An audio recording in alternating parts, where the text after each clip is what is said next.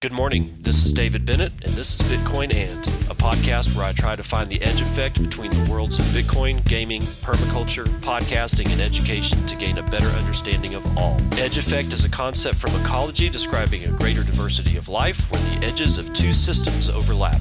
While species from either system can be found at the edge, it is important to note there are species in the overlap that exist in neither system, and that is what I seek to uncover. So join me in discovering the variety of things being created as Bitcoin rubs up against other systems.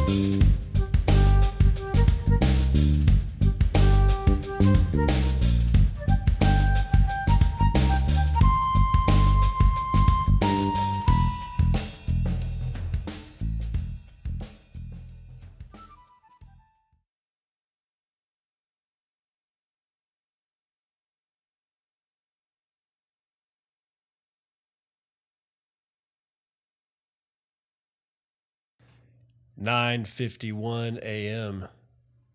Good morning. 1st of March, 2019. And all kinds of neat stuff's happening.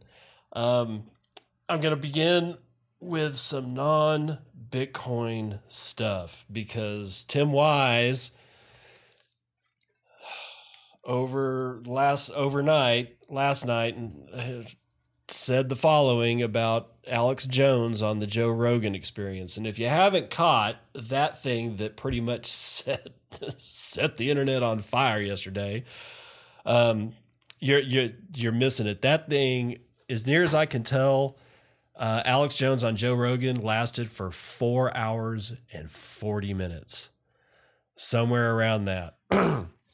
That is a long time. Even for Joe Rogan, who typically cuts 2.5 hour, episodes, 4 hours, over 4 hours of Alex Jones ranting. The Jones man was in top form is all I can say. Top form, tippy top form. And say what you want about Alex Jones. I used to listen to him all the time. And the only, and really what I just stopped listening to him because he started getting way too weird, and he started really pushing, nutraceuticals and health pills and all that kind of stuff. And just the whole demeanor changed and things just got out of hand. And finally the straw that broke the camel's back was that the guy's got no answers.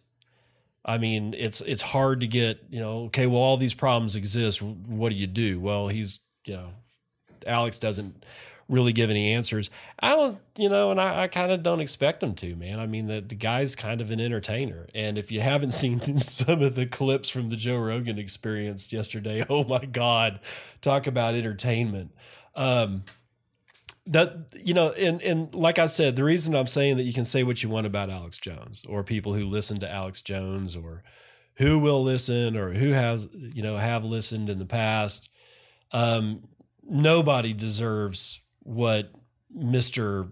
Jacob, the Tim Man Wise, has to say about him, because this is really, I'm sorry, this is ridiculously over the top. Tim says, in a just world, Alex Jones would be forcibly medicated. And the fact that Joe Rogan gives him airtime makes him no better. Stop listening to irresponsible people who give airtime to cretins like this. Rogan's hip, I want to smoke weed and I'm an atheist shtick doesn't make him okay. It's the first sentence. In a just world, Alex Jones would be forcibly medicated. Just sit on that for a while. Think about what it means to be forcibly medicated. And this Tim Wise dude is some self-proclaimed alt-right alt-right Nazi fighting person since 1989 and blocking 4chan, 8chan trolls and Peppy memes, and he hates white nationalism apparently since 2016. I don't know. The guy is, he's got a blue check mark from Twitter. So, and 80,000 followers. And so 80,000 followers are probably sitting around stroking their goatees at over their lattes at frickin' Starbucks with their Soviet era or Cuban like beret with a red star on it going, yeah, forcibly medicate these sons of bitches.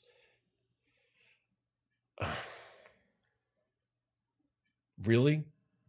Forcibly medication or forcible medication. Just think, just for a little bit, what being forcibly medicated actually means. And then go look up the history of forced medication. And you're probably not going to like what you see. All right. So it doesn't matter what the hell Alex says. It doesn't matter what the hell any of these people say. You don't need to worry about what they're saying until they actually do something. And if you can't handle that, then, I hate the fact that you live in a world where you're not, living with everybody who's clones of yourself, because people are different and they have different ideas. And I mean, sure, is Alex Jones crazier than a bedbug nowadays? Yeah. Do I think he needs to be forcibly medicated? Hell no. We wouldn't. We'd lose the entertainment value. My God almighty, that loss alone is enough to scare the crap out of me. Anyway, just, when you see people say things like forcibly medicated and they're like all like this progressive liberal person, stop and think about forced. And, is that really liberal?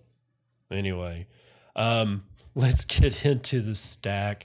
First thing I want to bring up is this dude, Jason Smith at I Wear a Hoodie. Yesterday, he dropped a pretty long tweet thread about his woes with the Lightning Network, and he's getting savaged, pretty good. But when I tweeted, I retweeted it out, and I said the following about it. It said, "This thread is an honest take on Lightning Network UX issues. While I can understand much of the sentiment here, I don't think we're 5 years away from a smooth UX. Still, the guy's being honest about his experience, and I think it's important to understand his snag points. And I think it is important to read this dude's thread. I mean, I like Lightning Network.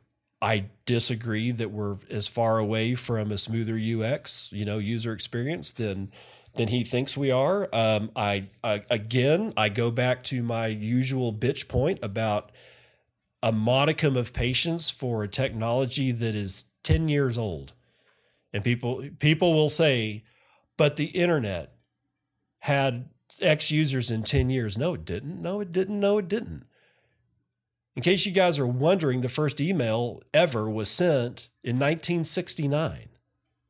That was essentially we're talking about the birth of the internet, or rather the first digital message was 69 between, because the Ethernet protocol, which is the layer 1 protocol, had been done, and at least 2, if not 3 computers were hooked up, and they were able to pass messages to each other. And it wasn't much longer after that email protocol, came up, and we get all these layers and these layers and these layers. So somebody who says that the internet had, X amount of people using it, and that X is over like a couple of million, 10 years after it started. No, what they're talking about is 10 years after Netscape, because even 10 years after AOL, unless, you think a message board is of terrible financial importance, then yeah, even AOL had more users than Bitcoin, right?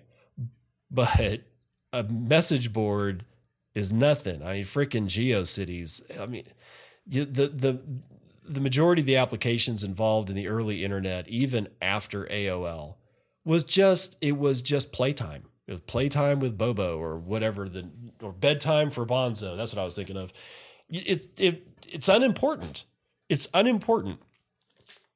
So while I want to read this guy, this guy's tweet, because it has some good information about what his user experience right now is in the context of what he's trying to do. And I think that if you don't listen to I don't know if the guy's credible or not. I'm saying that the argument is credible just because it's laid out well. It has good context. It has concrete examples of what can't be done.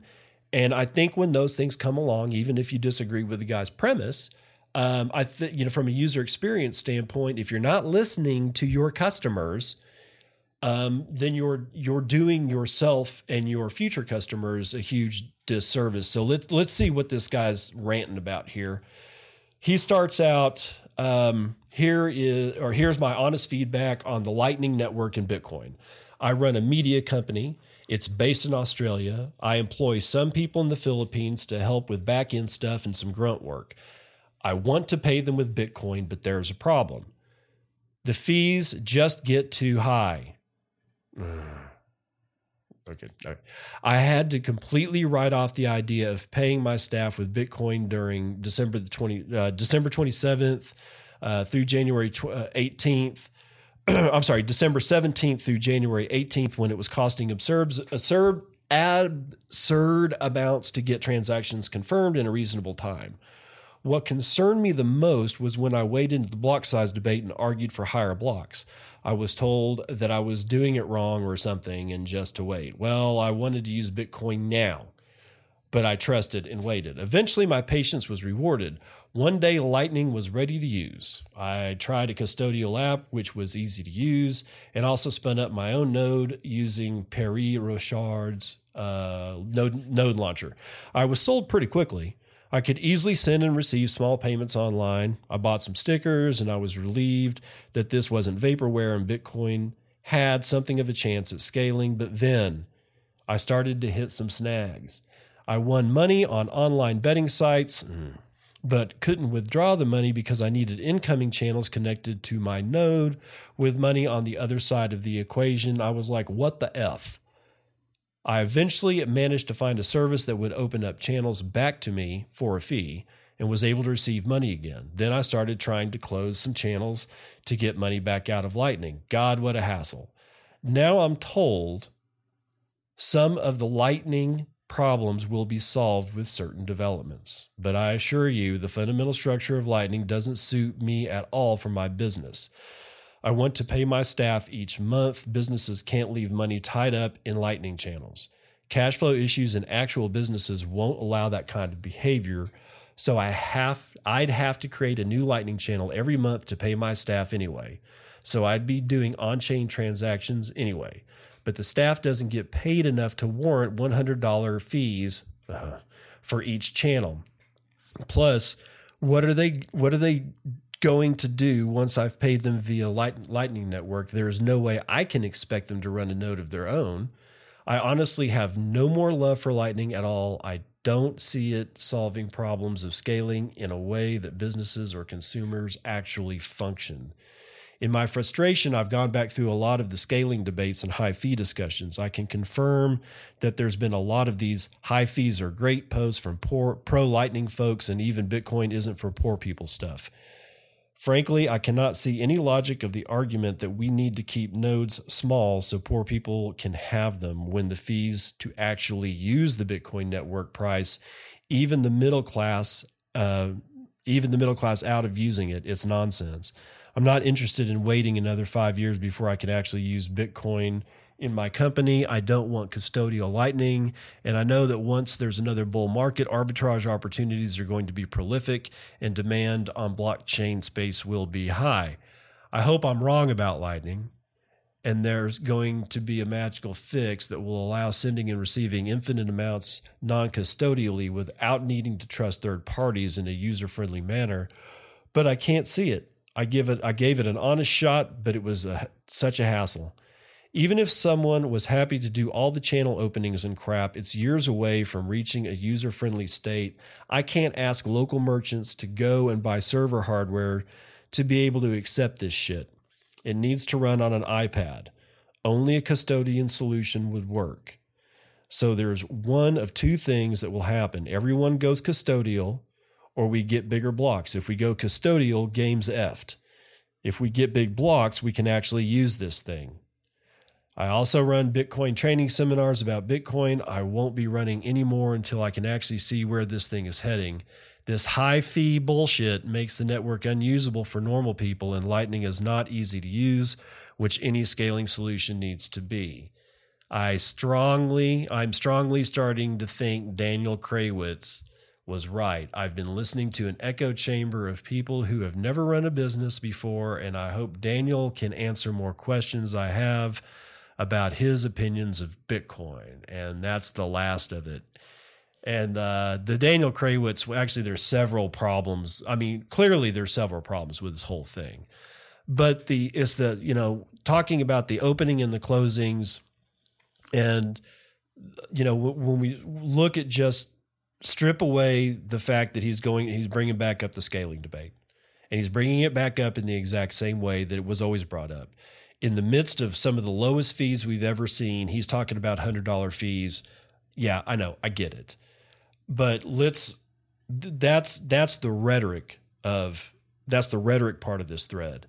The meat of the thread is talking about paying employees, doing the things that a business needs to do. Those things that he was saying, that's real shit. Now the rest of it, the rest of it is actually so bad that this entire thing, you never know, may have been put together at the behest of somebody who wants to re-engage with the scaling debate. I don't know. I'm not going to conjecture as such, because the real issue here is to try to dive past the layer of scum on top of the lake to get to the real nuggets that are inside the actual water. And there's some nuggets here. So don't savage Jason too much, just because he's bringing back up the scaling debate for the umpteenth time. We've all heard these arguments before. We've pretty much put them to bed. There's a possibility that fees will get into a crushing state of unusability if there's another bull run. We may not have another bull run. That may have been it, folks. We don't know. Nobody knows. That's what I keep saying, is like, there's no way to tell what the hell's going to happen in the future. One thing that I do disagree with him on like 3 points. I wouldn't be listening to anything Daniel says. He's compromised. 2, the whole thing with fees, bringing up $100 fees when I'm paying 1 Satoshi per byte or per kilobyte or whatever it is like some of the lowest fees that I've ever seen. For a month in the history of the blockchain network that is Bitcoin, actual Bitcoin, ticker symbol BTC, the one that's been running for 10 straight years, there's been a month of fees that were so high that it sucked. And yeah, missing a month of employee pay period, that'll crush you. It will. I mean, that's just a fact. That's not my personal opinion on shit. Should you have a backup plan? Yes, you absolutely certainly you should have a backup plan in case things get like out of hand.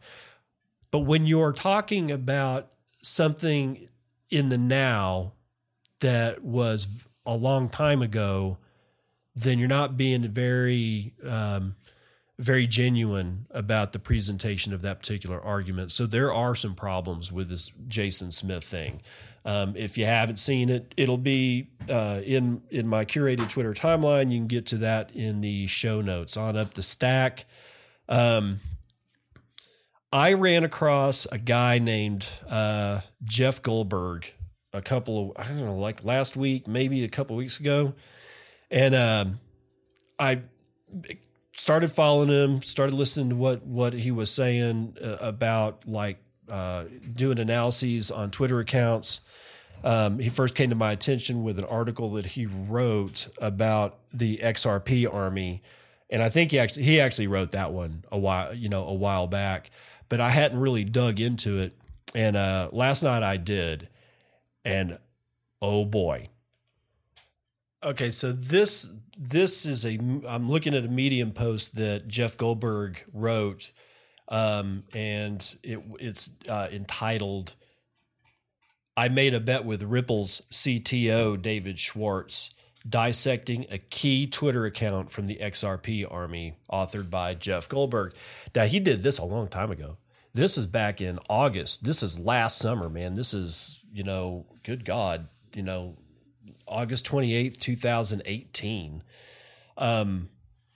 It is fascinating for a couple of reasons. One, for me, it's fascinating because it's using visual representations of Twitter accounts, and the way those Twitter accounts are related to each other, given raw data that you can scrape from Twitter using Twitter's API, so that you can get right to the fire hose of every single tweet, filter it by what it is that you want to look for, create a database, and then, over a certain period of time on what, not just by users. I am starting to use this graphing technique myself. And you can build these graphs in a myriad of ways, looking for whatever it is that you can even imagine looking for. And the reason I bring it up is we'll be seeing a lot more of this type of visual representation of social networks over the years to come, because now we've got to the point where we have computers that are large enough, that are also affordable by a greater amount of normal people, instead of like databases and high compute power at universities and whatnot, where this stuff used to lie. And pretty much you never saw any of this data, because it was always going to be going to a research paper that was going to be published in a science journal that most people don't know about, don't care about, can't get, something like that. I remember Aaron Schwartz every single time that I think of this. If you don't know who Aaron Schwartz is, look him up. Anyway, this whole thing it's huge. Now, Medium says it's 16-minute read. No, it's not. No, it's not. No, it's not. And I guess Medium only looks at word count when the algorithm is trying to assess how long it's going to take to read. Set aside an hour for this one, minimum. And if you don't know dick about scientific visualization at all, well, one, you probably won't read it, but two, if you're still interested, it's going to take you 2 or 3 hours, because you'll need to read it 3 or 4 times, maybe do some research on the side. If you do know anything about how this gentleman is parsing this data out, it is absolutely fascinating, but it will absolutely take you an hour to get through it, because there are huge graphics. And looking at the graphics, just looking at them to try to figure out what is going on, you can get lost in these things for minutes at a time. First, they're beautiful. Second, there is so much data represented here as far as the XRP army. And for those who don't know, XRP and Ripple are the same thing. I don't care what anybody says. They are the same thing. They are the same thing. They are the same thing. I don't care if one's a token and one's a company. They are both interrelated, connected at the hip. That's the way it is. That's the way it is. Well, that's the way it is. So this is an analysis of all these Twitter accounts that have XRP in their name, specifically looking at this one giant account called Giant Gawks, and trying to parse out, are all these people real? Are there this many accounts? Like, all of a sudden, there's just this shit ton of people that are fawning over Ripple like it's the next thing, and it's not. It's just a shit coin. So the whole point is, how did the whole thing, get so big? And he starts off with the premise that he kind of doesn't think that all these accounts are real. And given what we read in this particular piece, this I made a bet with Ripple CTO David Schwartz. I think there's really, really strong evidence that the majority of the XRP army are bots, fake, autonomous bots that are created probably by a bot itself. That's the thing where you've got AI that or not AI, but automation that can be self-replicatory to create a Twitter bot whose job it is to create more Twitter bots, right? And that he doesn't suggest that part in it, but the sheer amount of accounts that are uncovered that seem to be just not anything other than a really non-quality Twitter account that doesn't seem to have anything else to do other than tweet about XRP. And it looks pretty clear that the majority of the XRP army are bots. There are real people in the XRP army. They are not bots. They are not NPCs. I get that. That's fine. But given the data represented in this particular Medium piece, it's pretty. I don't know. It's pretty conclusive. I'm sorry. It just is. But it's also my Twitter feed. If one of the other reasons I wanted to bring this up is that this data science stuff is really near and dear to my heart. I've got a pretty deep background in geographic information systems, which is essentially the exact same thing, except in geographic information systems, there's this one thing that's always present, and that's a map, usually a map of the world. And all the events that are, all the databases that are parsed into that, or all the information that's parsed into the databases that are used for GIS have some kind of, latitude and longitude data component, so that you can place them on the map so you can see their geographic relationship to each other. But that's just one piece of information when you get into a lot of this stuff. And there's a lot of people that don't enable location services on Twitter. So doing a lat long analysis, doing a GIS analysis on Twitter accounts is kind of worthless, so to say. But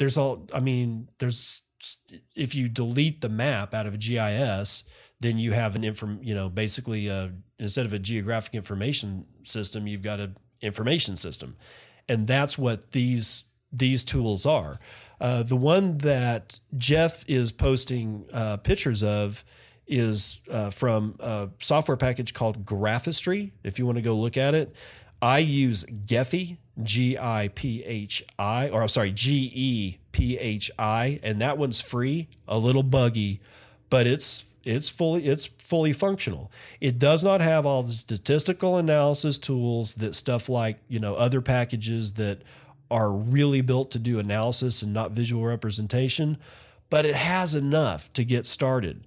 And I don't know, it's up and coming. This whole social network analysis tools. It's not only is it a thing, it's an industry. It's going to be a real big industry. And it's going to get to the point where it overflows the boundaries of black ops or, people that are spying on everybody, to just, having a store that says, can you analyze my brand's Twitter account and other social media and tell me how I can either reach more people or if I'm saturated, all this kind of stuff. There's some real useful stuff that everyday people can use to be able to look at their own social media or the social media of others and kind of analyze what's going on. And I got to tell you, man, stuff's kind of fascinating. So anyway, that's enough of that. Let's get into this Motherboard piece. Motherboard has a article out. Former hacking team members are now spying on the blockchain for Coinbase. If you've been living under a rock, Coinbase bought a company called Neutrino, and most of their founders have this really dark past. Terroristic, information terrorism past. Let's get into this one. Last week, cryptocurrency industry giant Coinbase sparked outrage when it announced that it had purchased a small startup called Neutrino. Normally, such an acquisition wouldn't make any waves, but Neutrino isn't your average startup. The company was founded by 3 former employees of Hacking Team, a controversial Italian surveillance vendor that was caught several times selling spyware to governments with dubious human rights records such as Ethiopia, Saudi Arabia, and Sudan. Neutrino develops technology for law enforcement and financial institutions to investigate and track transactions on the blockchain, the shared public ledger that tracks the movement of tokens in the ecosystem. Coinbase is one of the largest platforms for buying and selling cryptocurrency in the world, so it sees a lot of transactions on its exchange. The company claims to be able to monitor and track not just Bitcoin, but also supposedly privacy-oriented and harder to track coins such as Monero. In 2017, the company was able to conclude that the North Korean hackers behind the destructive ransomware WannaCry cashed out their Bitcoin and turned it into Monero. Marco Valeri, also known as Naga in the hacking community, and Alberto Ognargi, no way I'm pronouncing that last name, known as Alor, are Neutrino's chief research officer and chief technology officer, respectively. In the early 2000s, Valerian Ornaghi, I can do that, developed Ettercap, the software that was the foundation of Hacking Team's technology. Giancarlo Russo, Neutrino's CEO, used to be the Hacking Team's chief operating officer. Coinbase's decision to partner with people who used to develop spyware for governments didn't sit well with some blockchain industry players. Quote, when I said it would be great to have more InfoSec people involved in the crypto space, I didn't mean the largest U.S. exchange should acquire an analysis tools company run by a former Hacking Team member. But here we are, end quote, says Amber Baldit, CEO of blockchain startup Clover and the former blockchain program lead at JP Morgan Chase. She tweeted on Sunday. Okay, so you can go read the rest of that. It's a it's a pretty long article. And there's another one that they have that is also talking about this issue. But what I wanted to bring on board here is Motherboard themselves. Motherboard seems to be on the right side of this whole thing. I guarantee you, New York Times and like others are reporting this as just another walk in the park, kind of thing. Motherboard seems to get the gravity of this situation. Coinbase has acquired a terrorist hacking group that has sold their technology to foreign governments to spy and repress on their own people. That's the fact. Brian Armstrong is writing his name on checks to people who should be in prison. Sorry. I don't know what else to say about that. The Hacking Team members that have been hired by Coinbase have been involved in some of the shadiest shit that the internet has ever known. And it looks like they're unapologetic about it. And at least we've got one news agency that is not reporting on it as if that context of their past is not really all that important, because it's really important to understand who Brian Armstrong is employing at Coinbase, right? I guess we should probably talk a little bit about the delete Coinbase hashtag movement. Oh my God. Damn. I want to read Adam Gibson at waxwing __ his tweet. He's got 3 in a row. He says, sent funds at 160 sat per WU to Coinbase to pay for Expedia flight. Expired after 15 minutes. Approximately 45 minutes later, 45 minutes and one confirmation later, get message from Coinbase, quote, refunded, sign in to claim. Now here's where it gets dicey, folks. I never used Coinbase and never want to. This is disgraceful. Forced to create a Coinbase account to get my money. To clarify in simple terms, used Expedia to pay for flight, several $100s, no choice but to use Coinbase, paid a very sensible fee. It confirmed in 1 hour, maybe less. Coinbase refused to recognize it, then demands I create an account to get my money back. All right. And his third tweet in this is a correction. It just says, sorry, it was a hotel, not a flight. In either event, this guy somehow, and I've asked him to clarify why he had to use Coinbase through Expedia. I'm not sure. I don't use Expedia. And last time I used Expedia, I paid with a Visa card. Because I wasn't in that mindset of paying for anything with Bitcoin, and I kind of still am not. I don't really want to spend my Bitcoin.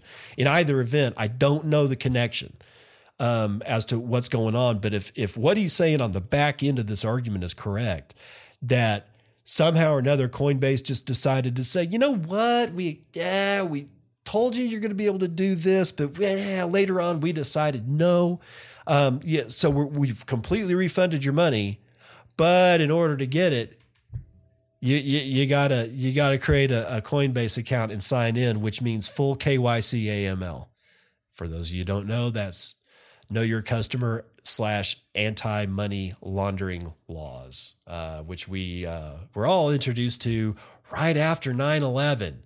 Yeah, it was almost immediate. I think it was within the year that as a customer of a bank doing any kind of monetary transactions, you are going to have to show full-blown ID to everyone. Everybody was under the gun. Now, Wells Fargo was doing it, major banks have been doing it for years, but all the small guys that had anything to do with money transactions that weren't, didn't have to do this, now they all got to do it, even for just a couple of $100. And so now Adam Gibson, if he wants his money back, is going to have to send a picture of his driver's license front and back.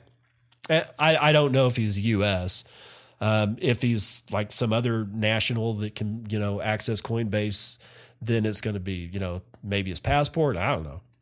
Whatever identification, he's going to have to scan that or take a picture of it with his phone, front and back or all pages or whatever, and send it to Coinbase. And then 2 or 3 days later, they'll get back to him as to whether or not they've activated his account. But even if he does his business and closes it right after, they've got all his information on file. And so Coinbase is now, has been a honeypot for hackers insofar. Just if you can just get their customer information database and not even anything about the coins that those customers hold, that is a gold mine on the black market, right? So now they're forcing people that don't want to have anything to do with Coinbase at all have to open up and get KYC AML, which is going to add even more data to that database honeypot, making it even a larger target. And it just goes on and on and on and on and on.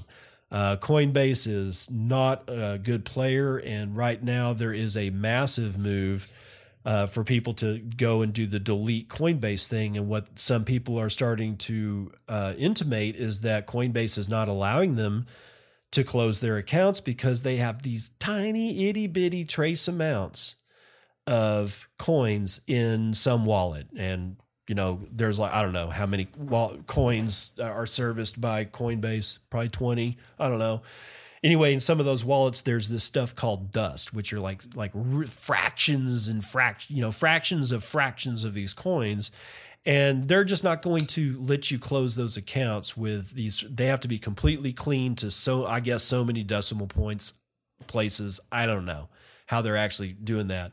So there's a movement going on called Delete Coinbase, where you go in and you send your dust to another Coinbase user who is also part of the movement, who hasn't closed their account yet, but is waiting to close their account, but will only close their account if they get dust from another Coinbase customer and then get confirmation that customer has closed their account from that customer through either Twitter or I don't know, like some other method. I'm not exactly sure. And then that customer takes what they've collected which is what they got from the first customer, and they send it on to another Coinbase customer, and then that person deletes their account, and it just goes on and on and on. And I'm seeing a whole bunch of delete Coinbase stuff across my feed. Hundreds of delete Coinbase messages are coming across my feeds. And so I don't, since they listed Ripple, I don't know if they're actually going to see a difference in the amount of customers they have, because now that all the Ripple heads know that Brian Armstrong is on their side, they're going to open up Coinbase accounts, specifically probably to get to Coinbase Pro so that they can, I don't know, get a hold of the trading pairs for Ripple versus whatever other coin that there is, versus US dollar.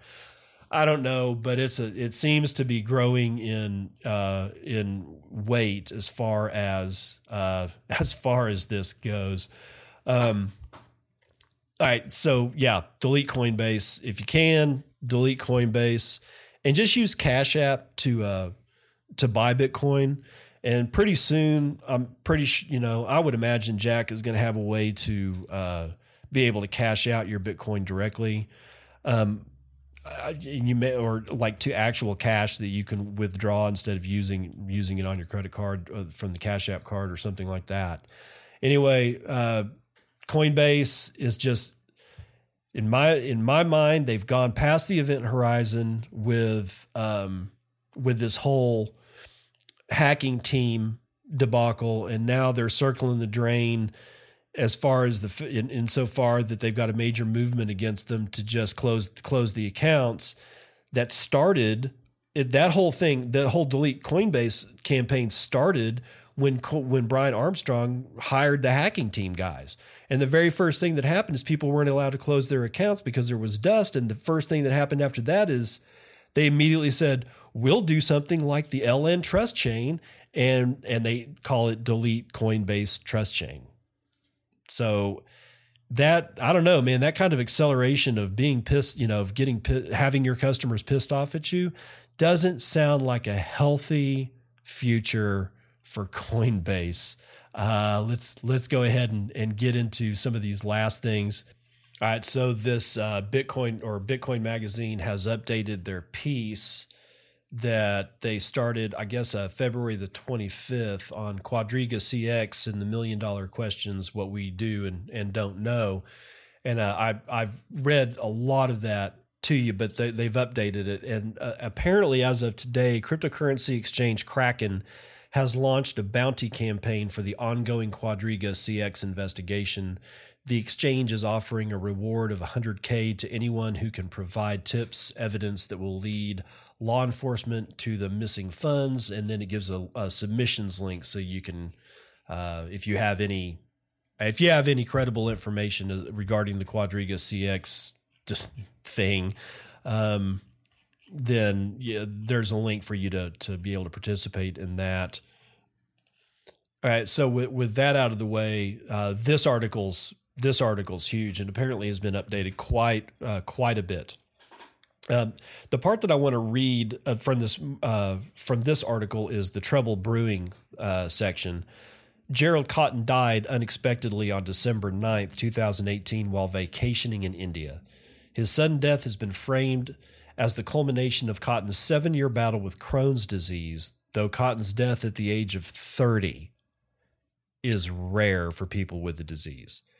He passed away while under care at Fortis Escorts Hospital in Jaipur, India, where he was reportedly honeymooning with his newly wedded wife, Jennifer Robertson, when he had some extreme gastrointestinal pain.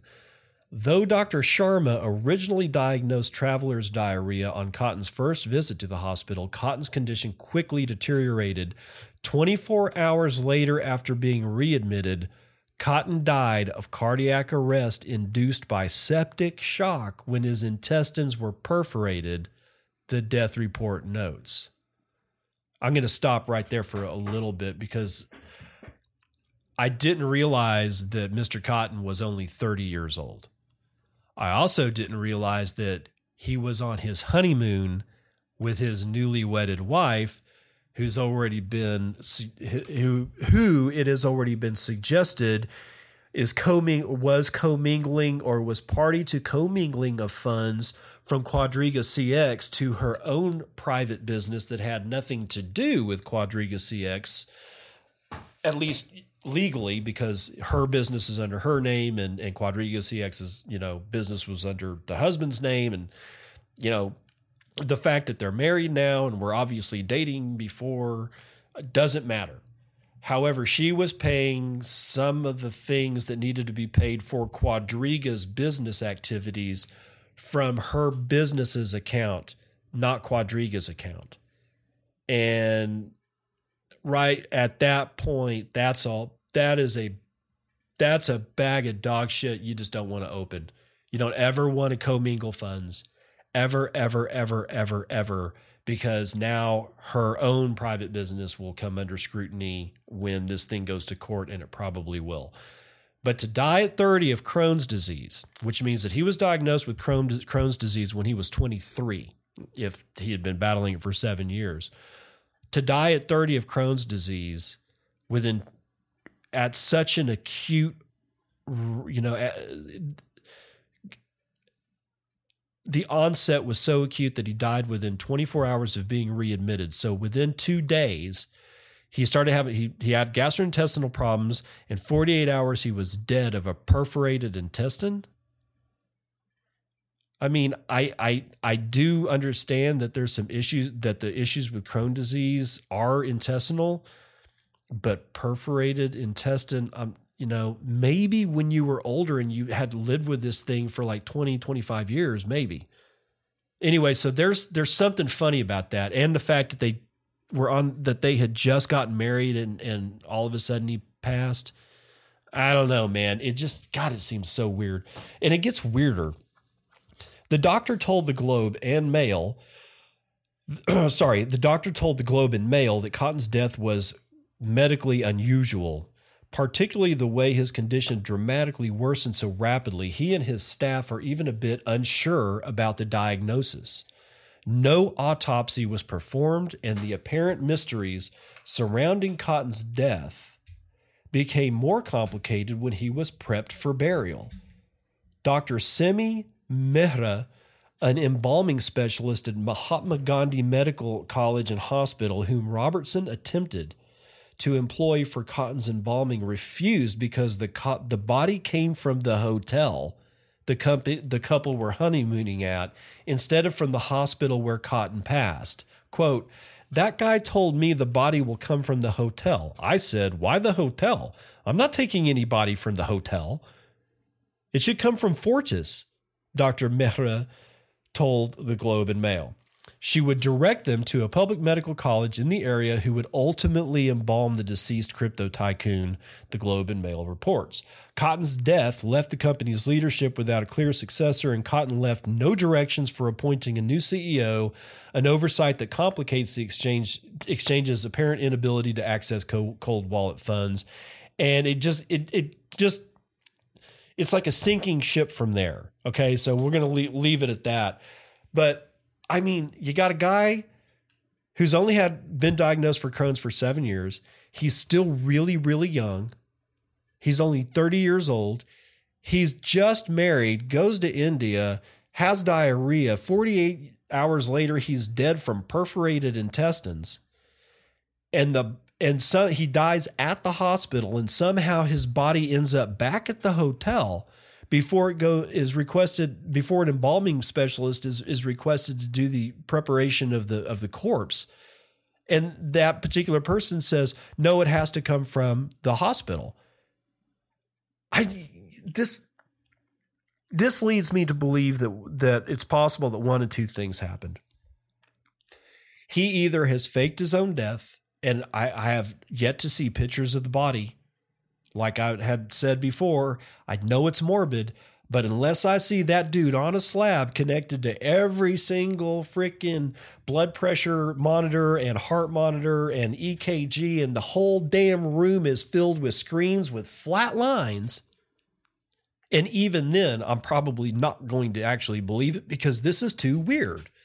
Everything about this is not right. There's nothing about this that's right. Okay, so anyway, the other thing that can happen is that his new wife killed his ass.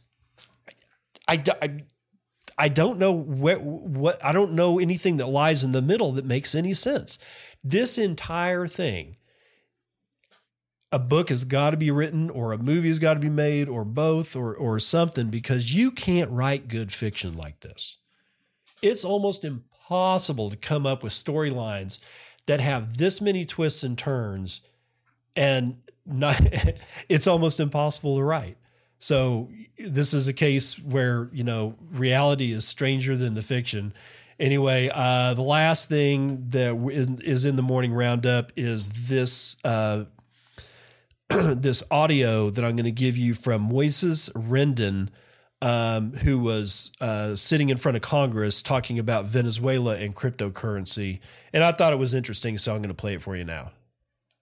Thank you, Mr. Chairman, for the question. I have done some research on finding new methods to try to provide humanitarian aid in Venezuela. Very interestingly, the use of new technologies, specifically the use of cryptocurrency, is already playing a role in Venezuela.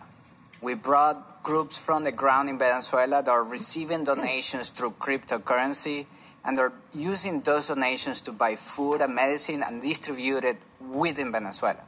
This is increasingly happening because Venezuela has a hyperinflation, and the donations to get into the country is really limited, really repressive, right?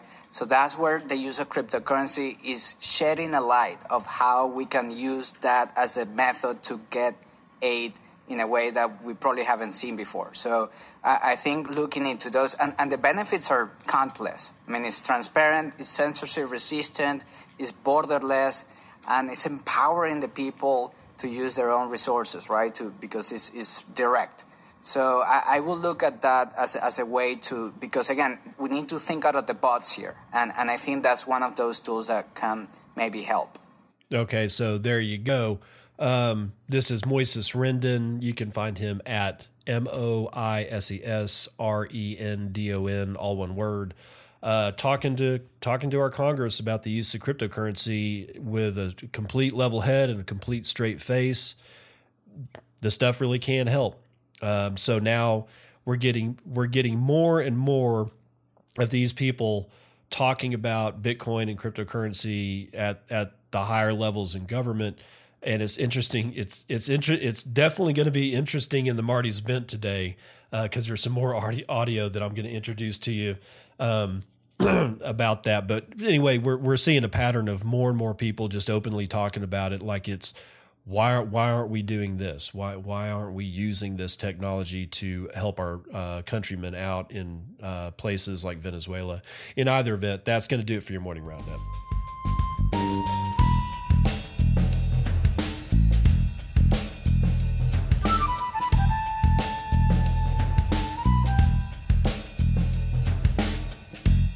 Vital statistics brought to you by bitinfocharts.com. Bitcoin is at 3,842 on average.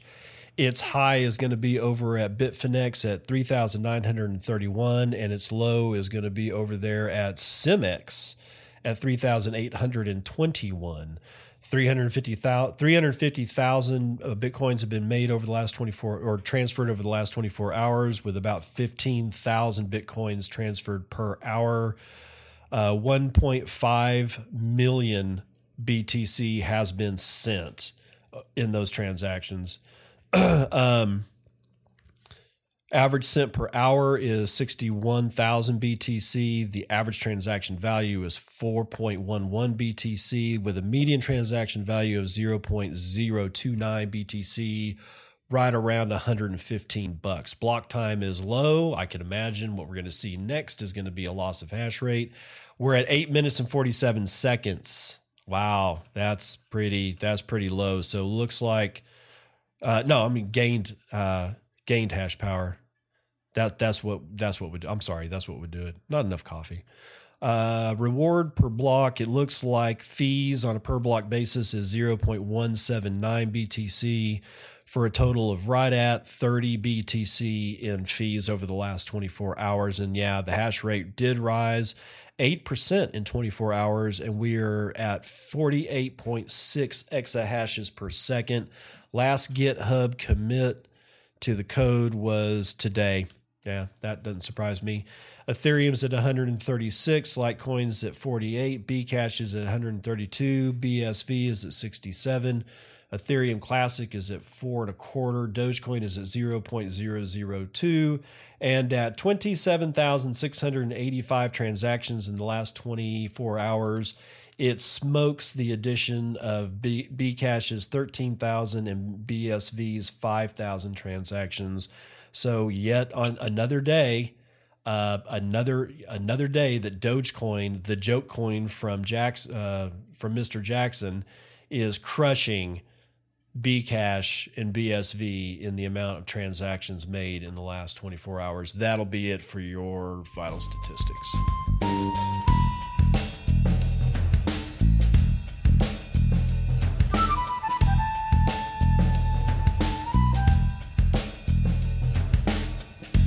Okay, this is Marty's Bent for Friday, March the 1st, 2019, issue number 430, titled, This Man Looks Scared.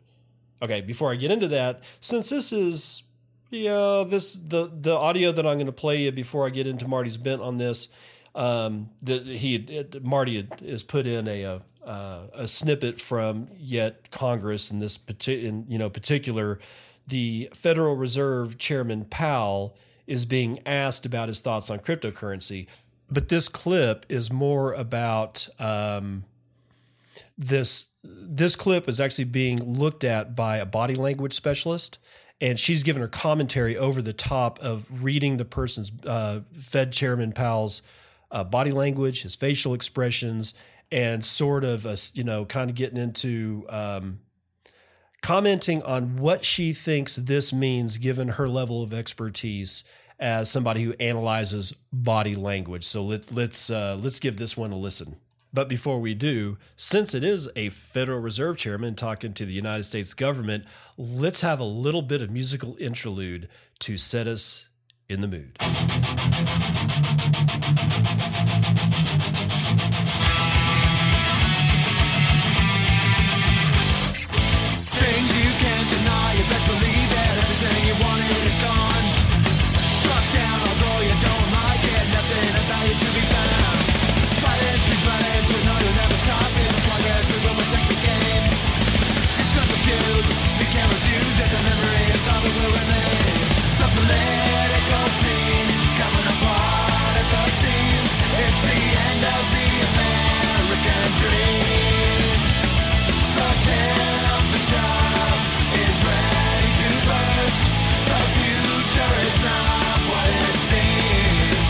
American dream.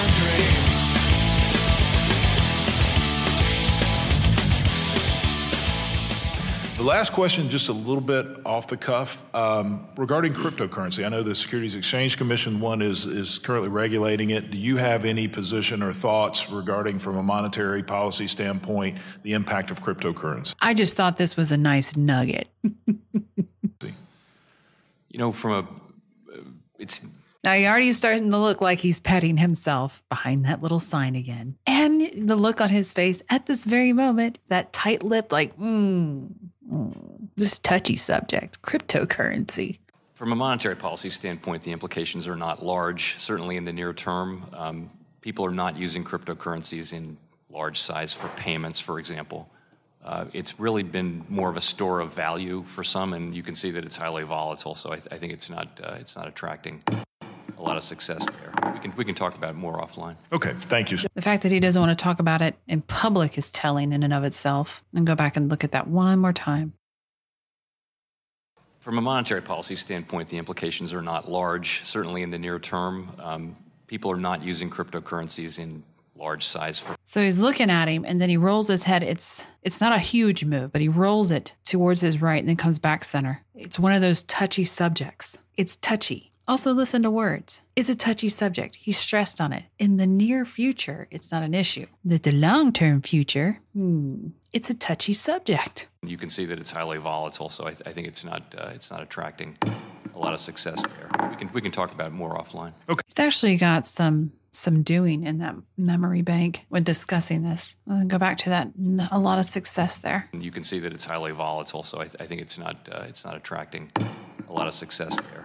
We can talk about it more offline. Okay. He did go real still on that, not a lot of success there. And his compadres behind him are blinking. That stresses them as well. I see competition in your future.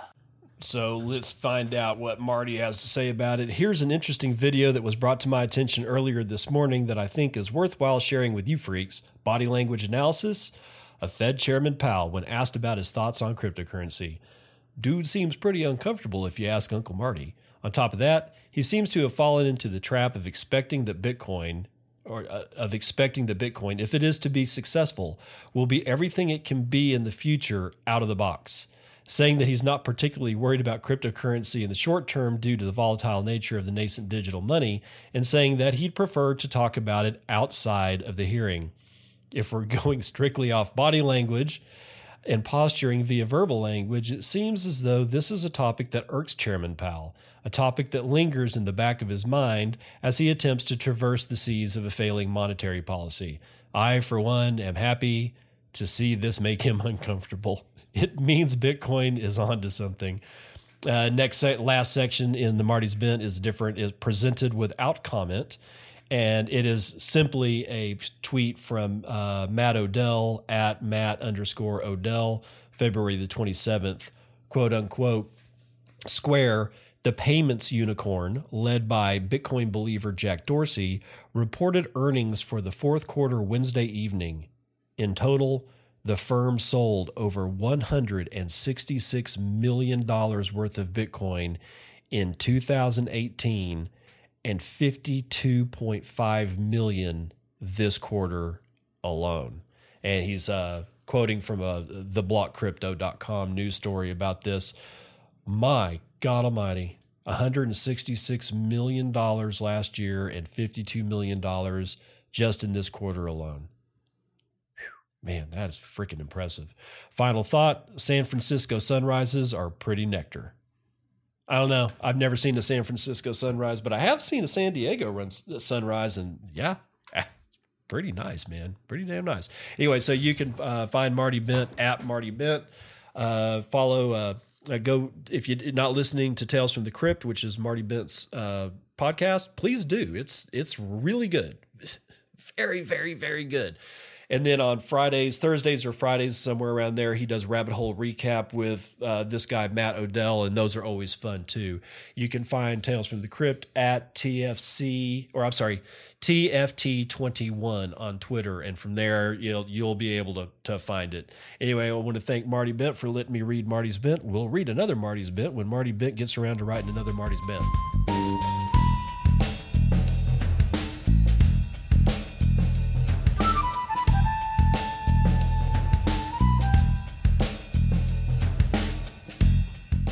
Daily Trainwrecked is brought to you by the New York Times, who says, Facebook and Telegram are hoping to succeed where Bitcoin failed.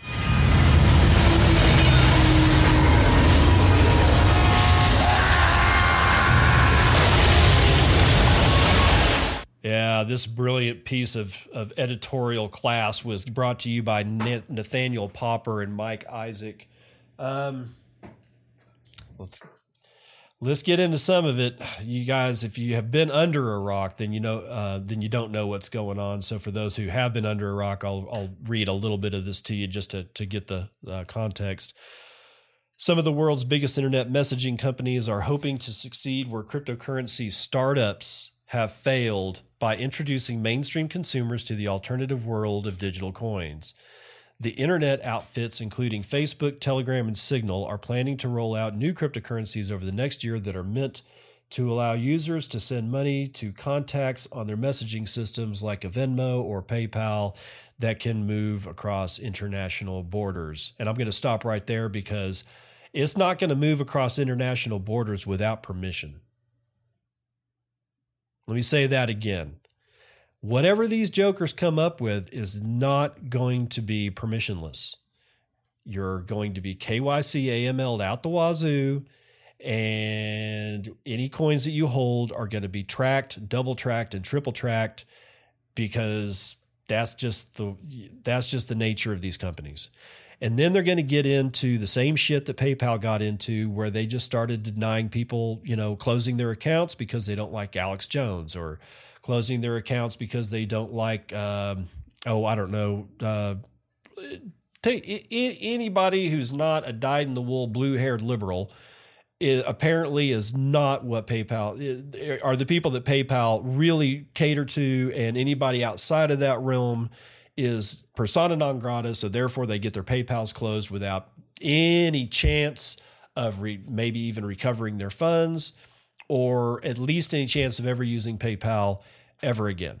So if anybody here is like jumping up and down about Facebook coin, let me tell you this: you got guys that are some of the saltiest assholes on the face of the planet that have been trading cryptocurrencies for 10 years. Now let's give it 8. Let's say it took 2 years, and then all of it, we got the first places where we can trade, and then you get more and more and more exchanges coming up, more and more coin pairs. There are people that have been down in the trenches getting shelled day after day after day on trading pairs, and know exactly what triggers to pull, and know exactly how to manipulate social media. And they do this shit all the time, and they're freaking good at it. And if you think Facebook coin isn't going to come under isn't going to be shorted into the ground after, yeah, it'll pump. Oh yeah, it'll pump. So yeah, you could buy Facebook coin when it comes out, and it would be a good deal. The problem is, when do you sell? At that point, you got to be a technical analysis guy. You got to be able to read charts and see the psychology of the masses in those charts to be able to figure out, because the important time is not the time to buy. The important time is the time to sell. Unless you're a real Bitcoiner and you just hodl, you just figure out at that point the time, the important time is to figure out the time to buy, but you don't worry about the time to sell. That makes it a little bit easier. This one, man, this shit's going to be a bloodbath. Signal's going to be shorted into the ground. Telegram is going to be shorted into the ground, and Facebook is going to be shorted into the ground, because these guys that have been in the trenches of coin exchanges for the last 8 years don't give a shit. They do not care. They do not care. They do not care. And they know how to build and manipulate bots. They know how to build and manipulate social media bases. They know how to work the system. And it's going to be easy pickings with these guys. And if it's not, then all that means is that they didn't release a cryptocurrency at all. If somehow or another Facebook coin is not listed on Binance or BitMEX at 100 times leverage, then it's not part of this particular world, and you don't have to worry about it. But even if it is, and even if it survives getting shorted into the ground by the guys in the trenches, they're not going to let you just give some money to some guy in Iran. Okay, this statement from the New York Times about international borders, forget about it, dude. Forget about it. You might as well be dealing with Wells Fargo, and you're right back to this shit. So the only value that this thing could possibly have, these things could possibly have, is that you buy it right when they release it. But more importantly, you know when to dump it, because those dudes in the trenches are not going to wait very, very long. And they're just going to they're going to rain hell down upon any coin pairs with Facebook, Signal, or Telegram. Anyway, that's going to do it for your Daily Train Wreck.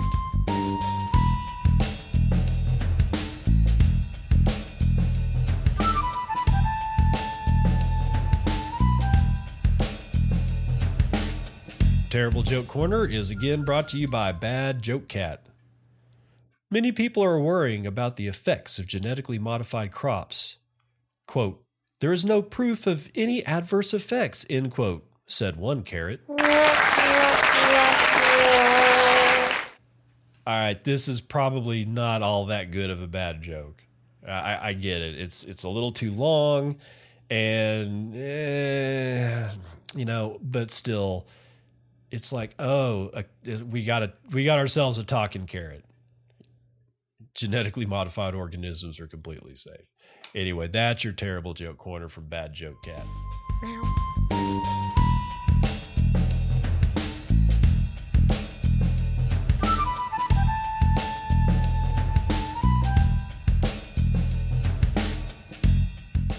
I'm done. Have a good weekend, guys, and I will see you on the other side. This has been Bitcoin and I'm your host, David Bennett. I hope you enjoyed today's episode and hope to see you again real soon. Have a great day.